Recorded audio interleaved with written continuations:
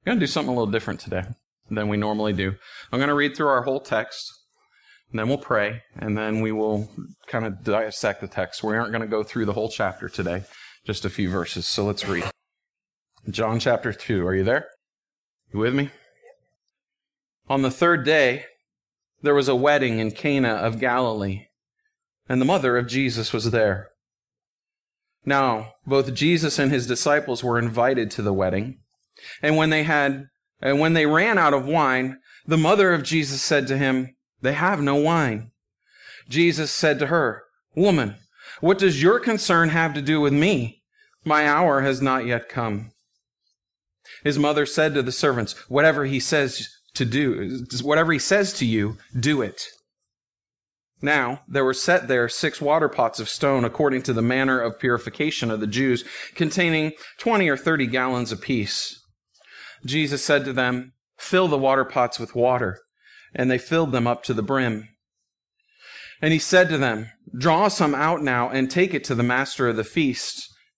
And they took it. And when the master of the feast had tasted the water that was made wine, and did not know where it came from, but the servants who had drawn the water knew, the master of the feast called the bridegroom. And he said to him, "Every man at the beginning sets out the good wine, and when the guests have well drunk, then the inferior. You have kept the good wine until now." This is the beginning of signs Jesus did in Cana of Galilee and manifested his glory, and his disciples believed him. After this, he went down to Capernaum, he, his mother, his brothers, and his disciples, and they did not stay there many days. Let's pray. Almighty God, we thank you for your word. We thank you for the privilege of holding your word in our laps, the breath of God inspired by the Spirit of God, that we might understand your truth and that truth would set us free. We thank you, Lord, that you have come to fill us with joy. I pray, God, that as we study your word now, that our hearts and lives would be changed today by the power of your Holy Spirit. And I pray that as we head toward the communion table at the end of the message, Lord, that our hearts would be well prepared for that moment, Lord, that really the highlight of this church service, that we can commune with you. And so we pray that this text would till the soil of our heart, that you would prepare us, God, for that encounter. Lord, I pray that you would help me to rightly divide your word. It's so easy for me to make mistakes, Lord. I desire not to lead anyone to the left or to the right, astray in any way. Help me by the power of your Spirit to speak plainly and clearly the truth of God. Lord, we love you. We give you this time in Jesus' name. Amen. Amen. So Jesus' public ministry is now beginning. And we saw last week this dude, John the Baptist, proclaiming. And I like it because there's exclamation points, so I get to yell. "Behold, the Lamb of God who takes away the sins of the world." You can't say that quietly. And his life, John, successful in ministry, he diminishes as Jesus begins his public ministry. And so he, as we saw last week, his disciples, John's disciples, leaves John and goes toward Jesus and becomes Jesus's disciples. And then we saw at the end of the chapter this beautiful encounter with Nathanael. "Jesus, I saw you. I saw you sitting under the tree. I saw you, and I want that relationship with you. I want that intimacy with you." And it cries to our heart as well, because Jesus wants to be with us. And so now it says on the third day, verse 1, "On the third day there was a wedding in Cana of Galilee, and the mother of Jesus was there. Now both Jesus and his disciples were invited to that wedding." Now what we need to understand about this wedding feast is it's very different than what you and I see. It's very, we spend an afternoon maybe at a wedding feast, a wedding celebration. All this preparation goes into a couple hours. Back in those days, this was the party. This was the thing to go on. A wedding feast lasted 7 days. And it wasn't just family. It wasn't just a few friends that would show up. The whole town would come together. And so Cana is at this party. They're celebrating the wedding of 2 people. We don't know who they were, but they're celebrating. And Jesus, I like this, as he's beginning his public ministry, he's like, well, guys, let's go. Let's go to the party. Let's go celebrate this wedding feast with these people. And he, in essence, as he begins his ministry, is placing his stamp of approval upon the idea of matrimony, the idea of being wed together. And we understand as Christians, those of us that are married, the relationship that we have with our spouse is, first of all, it's a beautiful thing, but according to Ephesians chapter 5, we are on display. That me and my bride, we are an example to the world around us of the relationship between Jesus and his bride. His bride being you and I. His bride being the church. And so we have the opportunity to display that to the world. And Jesus, at the beginning, he's like, I'm putting my stamp of approval on this. We're going to the wedding feast. I like that his first miracle that he performs was at a wedding. He's in essence saying, hey, you know what? We're beginning a new work here. We're starting a new covenant. New things are happening. And in that new thing, in that new covenant, there's going to be a new relationship. And that relationship is between me, Jesus says, and my bride. The bride of Christ is the church. And so he demonstrates that by going to the wedding. But at the wedding, there's a little problem. There's a bit of an issue. They didn't plan so well. They ran out of wine. Verse 3, and when they ran out of wine, the mother of Jesus said to him, they have no wine.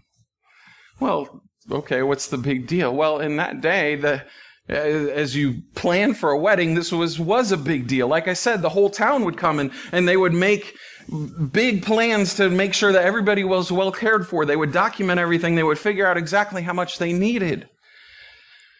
And that they fell short with the amount of wine they needed, that would be a stigma against that family for the rest of their lives there in that town. Oh, there they are. That's the family that doesn't know how to throw a party. That's the one, they didn't plan well. They came up short in the wine. And they would carry that for the rest of their lives there. And so Mary is getting involved. And why Mary's getting involved, Jesus' mom, it's not real clear, but my guess would be that maybe she was part of the planning. Maybe this was a family wedding that they were attending. Some would suggest that this was actually John the Apostle's wedding. I don't know if that's the case or not. But if that were the case, then Mary may have as an aunt of John the Apostle, may have very well been one of the hostesses. And so she sees, this isn't good, guys. We're out of wine. How are we gonna bless these people? And we understand that as we study the Word of God, anytime it talks about wine, it's a symbol for you and I. It's the symbol of joy.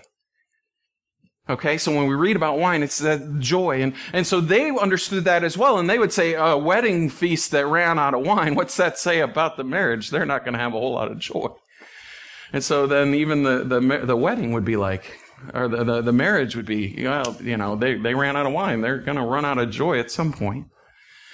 And so Mary gets involved. It's like, they've run out of wine. Now Jesus responds as he's at the wedding. He says in verse 4, Jesus said to her, woman, what does your concern have to do with me? My hour has not yet come. Now that's interesting, the way he replies. He doesn't sit there and go, Mom, it's not my time yet. Like your kid would. I don't want to take a bath. He doesn't even address her as mother. Interesting enough, he says woman. And in that, as he's beginning his public ministry, I think he's making a statement to her to say, hey, I've been under the shadow of your wing all these years. And I appreciate all that you've done for me. But now is my time. Now I'm beginning my public ministry. And so, woman. It's not a term of disrespect in any way, shape, or form. In fact, it's a very respectful term to call her that. But he doesn't say mom. He doesn't say mother. Just simply woman. My hour's not yet come. It's not time for me to shine yet. And of course, that hour he was speaking of is the hour that he would be lifted up. And as he says, as I am lifted up, I will draw all men unto myself. That hour is coming about 3 years from now when he's crucified. But right now, he's like, I don't need the limelight. I don't want the limelight. I'm not here to be the center of attention. And in that, you kind of have to think about Mary for a second. And why would she press at this point? Why is she trying to get Jesus to do this? And what you have to understand is she may be hoping, she may be pressing for her vindication. You see, all her life she's heard, you're the one. You're the one that had the bastard son, the child out of wedlock. And she was looked upon in shame for her whole life because she carried this stigma. And so 30 years go by. She's waiting, hoping. The scriptures tell us she knew who Jesus was. She knew that he was the Son of God. But what does it say about what she did with that information? She kept it in her heart. She treasured it in her heart. And so all the while, every day I would imagine, she's waking up. Is today the day? As we wait for our adoption, is today the day? Every day you wake up and you think, is today the day? Maybe Mary's thinking that. Is today the day that he gets lifted up, that he gets into the limelight, and I get my vindication? And I get my name cleansed. And so maybe she's pressing to say, let's go, Jesus, I've been waiting a long time. And he says, my hour's not yet come.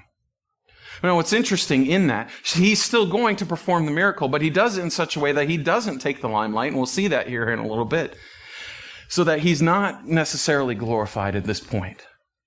But he still honors his mom. He still performs the miracle. Verse 5. So it begins. His mother said to the servants, whatever he says to you, do it. Whatever he says to you, do it. I love that. So Mary, probably one of the hostesses here, is like, hey, you guys over here now. He's going to tell us to do something. Whatever he tells you, do it. You know what's so cool about that phrase? You know what's so cool about that phrase? That's the last words of Mary in the Gospels. That's the last thing she says, as recorded in the Word of God. That is awesome. Because with her last words recorded, it's all about him. I want to point my life to him. Mary, just like John the Baptist. You and I, we have Catholic friends. I know you do. Who unfortunately have taken Mary and exalted her to a place of worship. And I don't think Mary would have wanted that as you look at the last thing she says. She fades into the background. She takes a step back. It's not about me. It's all about Jesus. Just like John the Baptist, I must decrease, he must increase. Whatever he tells you to do, do it. Good words for you and I. May we listen to that advice of Mary. Hey, whatever he tells you, do it. Do it. May we obey the words of our Savior. And so now he says, in verse 6, all right, we're gonna make some wine here. He looks around the room and he says, okay. Now there were set there 6 water pots of stone, according to the manner of purification of the Jews, containing 20 or 30 gallons apiece. Jesus said to them, fill the water pots with water. And they filled them up to the brim. Okay, so he's like, all right, here's what we're going to do. You guys need wine? Go take these pots that are sitting here for purification's sake. They would do that at a wedding feast in case there were something impure that were to happen at the party. At the end of the 7 days, they would go through the purification process. 6 pots, all about, probably about this high, somewhere right in there, pretty big around. 6 of them all lined up. Hey, go fill those. Fill them with water. Now, what I need to do, and probably what you should do too, is, hey, put your feet in the shoes of these servants for a second. That's 120 to 180 gallons of water. They don't have the spigot and the hose that they can just go and drop the hose in and walk away. They have to go get the water. That might take some time to get 180 gallons of water. You try that. You go home this afternoon and take a cup or a bucket even and turn on your sink, fill up the bucket, take it over, dump it in the bathtub, and do that again until you've passed 180 gallons. It's going to take a little while. And were it me putting myself into the servant's shoes, at some point I would be, what are we doing? We need wine. Why? What is this about? And they keep moving the water. What is he doing? Why are we doing this? What's going on here? If we take this doesn't make sense. We need wine here. We're filling water. But the scripture, there's no indication of the way my heart would be. The servants are like, they took Mary's word. Whatever he says, do it. Fill it with water? Okay. And what does it say? They aren't half-hearted about it at all, are they? They fill it to the brim. You ever done that with a glass? You get it real, set it on something pretty solid and you I don't know, I'm goofy. Maybe I'm the only one that's ever done this, but you fill it up to the point where it's right at the crest and you start adding little drops and it actually, the water bubbles just slightly above the top of the glass. It creates this meniscus over the top of it. And then, if somebody bumps the table or if you add one too many drops, it goes everywhere. But that's the image I get. They fill these 6 pots, they're absolutely, completely, entirely filled. That's a good example for you and I, isn't it? Why don't we take what God has told us to do and act like they acted? They didn't ask questions. They didn't wonder what was going on. They were just simply obedient and not half-hearted in it. Oh, fill it with water, whatever. We'll fill it halfway and then hopefully that'll be enough. And they didn't understand what was going to happen. They didn't know that this was going to become the wine. They didn't see the result. They were just being obedient. May you and I do that as well. With all of our heart, with everything that we have, fill what God has given us to the brim.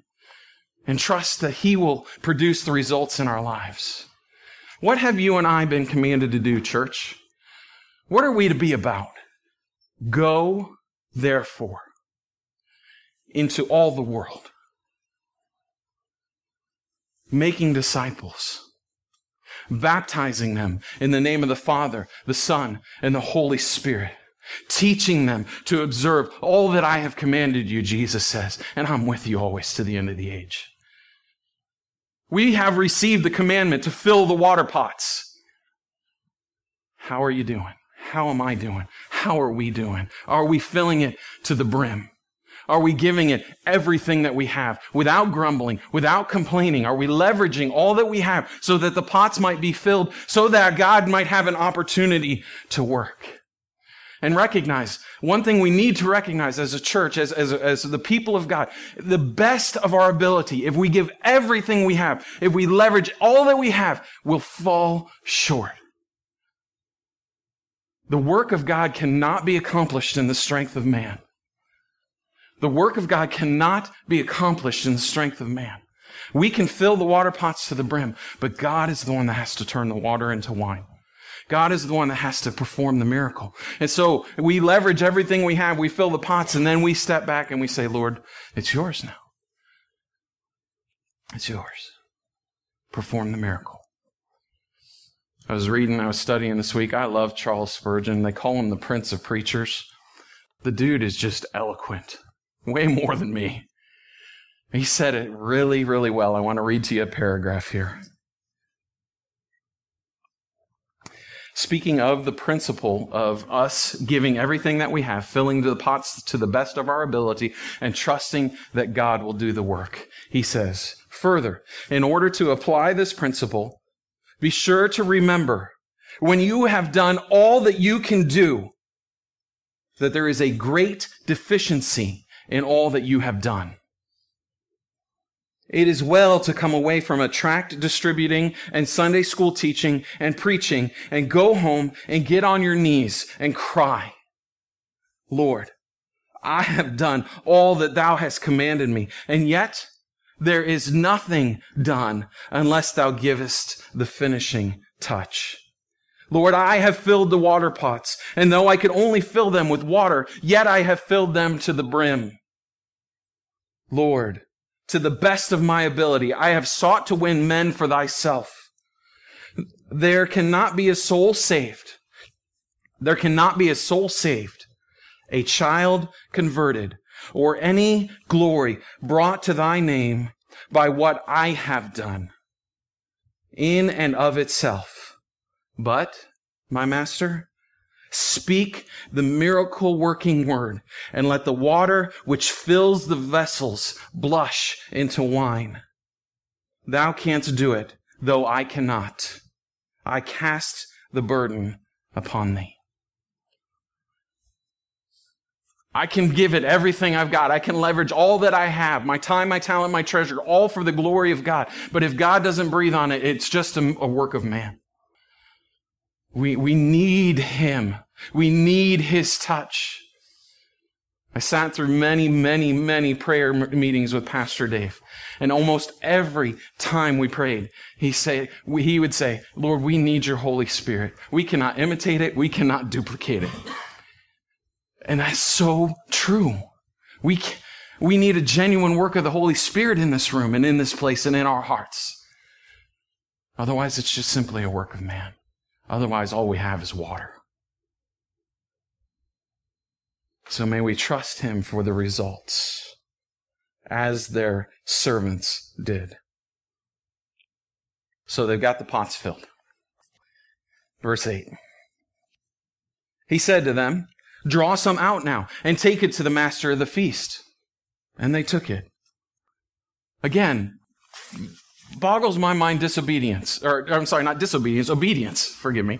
Boggles my mind obedience. I don't know when the water turned to wine. I wonder about that. Okay, take some to the master.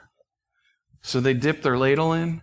Is it still water at that point? Is it wine at this point? Do they know it's wine at this point? Do they know what's going on? I wonder. I'm guessing no. I'm guessing they still had to walk in faith.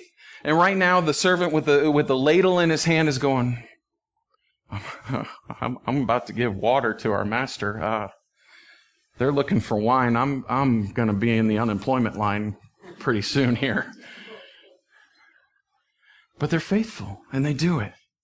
When the master of the feast had tasted the water that was made wine, and did not know where it came from, but the servant who had drawn the water knew, the master of the feast called the bridegroom. And he said to him, every man at the beginning sets out the good wine, and when the guests have well drunk, then the inferior. You have kept the good wine until now. And so there in that little section we see where Jesus is not taking the limelight. How do we know that? Because the master had no idea how this happened. He does not know from where it came, though the servant knew. And so I imagine Jesus just in the back room with all the servants hanging out. Hey, go take that up there. It's going to be good. It's going to be good. You go do it. Okay. And he goes and does it and just fades into the background. This isn't my hour. My hour has not yet come. And so it's not for me to be glorified at this point. The master doesn't know. But the master tastes it. The master of the ceremony tastes it. Oh, where did you get this? This is good stuff. And this is no indication of alcohol level or anything like that. Don't twist that into these scriptures. This was the primo wine. This was the good stuff. And he says, you got it backwards. You normally bring out the good stuff first, and that way as people, taste the good stuff, they enjoy that, and then they get a little intoxicated, and then it doesn't matter if you bring out the junk. But you did it the other way. The latter wine is better than the earlier wine. Well, isn't that just like Jesus? Isn't that just the way he is? The latter is better than the first. We see many examples of that. Just as we're reading now, John the Baptist comes preaching the message, repent for the kingdom of heaven is at hand. And the one that's coming after me, I'm not even worthy to untie his shoes. This of the man born of woman, no man greater born of woman than this man, John the Baptist. And he's the one that says, hey, I've got this thing going on right now, but there's something coming down the pike that's even better. The wine that's coming, that's even better. I'm not even worthy to untie his shoes. And so John diminishes. He says, I come and I baptize you with water for repentance sake, John does. And he says of Jesus, he comes baptizing you not with water. It'd be really cool if he baptized with wine right now just for the sake of my sermon, but that's not what he says. He says, Jesus comes and baptizes you with the Spirit and with fire. Now what's cool about that is as the symbol of wine, or wine is rather a symbol of joy, Jesus comes not with water, but with the Spirit. And John chapter 10 tells us, I've come that they might have life and life more abundantly. I've come that they might have joy. I want to fill their hearts with joy. And so I fill their hearts with the Spirit of God. And they will be filled with joy. So John with water, Jesus with the Spirit. The latter wine, quote unquote, is better. We see it in chapter 1, verse 17, where he said, Moses came bringing the law, I come bringing grace and truth. Or Jesus came bringing, I can't remember exactly the phrasing there, grace and truth, or grace and mercy, one of those two. Think about the beginning of Moses' ministry as the people are coming out of the Exodus, as they're coming out of Egypt. They've got the 10 plagues going on. Think about the 10 plagues for a second. Recall what happened? What did Moses do? Moses turned water into blood. Moses turned water into blood as a symbol of judgment, as a symbol of this is going down. And eventually, the last of the plagues, the death angel came and wiped him out. Jesus comes, begins a new covenant. He doesn't turn water into blood. He turns water into joy. Water into wine. The latter is better than the earlier. And it even said, and we've mentioned this before, that as we study the Word of God and as we have the Old Testament, as the law came through Moses, you and I, we don't find life in the law. We don't live by the law. We die by it. The law and the intent and the purpose of the law, Romans would tell us, is so that we might see our sin. We die by the law of Moses. Measure your life up against the 10 commandments. You've broken every one. You're over.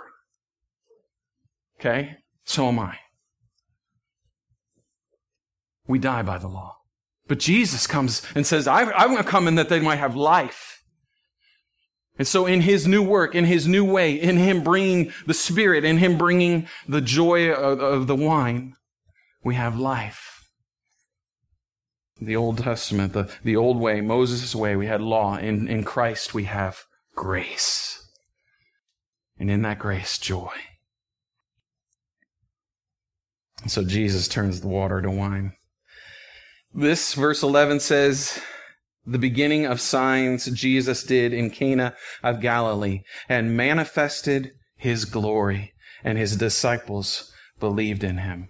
So, all the while Jesus is doing this miracle, he's got his posse hanging out behind the scenes with him. His disciples now, they're just, brand new walking with him just for a couple of days, and they've committed to walking with him, but they see this, they're like, you 180 gallons of water, now wine? Oh, I'm with you, Jesus. You got me. Hook, line, and sinker. And that's what it says. They believed in him. I'm with you. Wherever we're going together, Jesus. I am your shadow. And they spend the next 3 years with him at the beginning of his earthly ministry. He takes water at a wedding feast. He turns it into wine, that others might have joy, that others may come to enjoy all that he has given. And 3 years go by. And on the night that he was betrayed, he raises a cup of joy.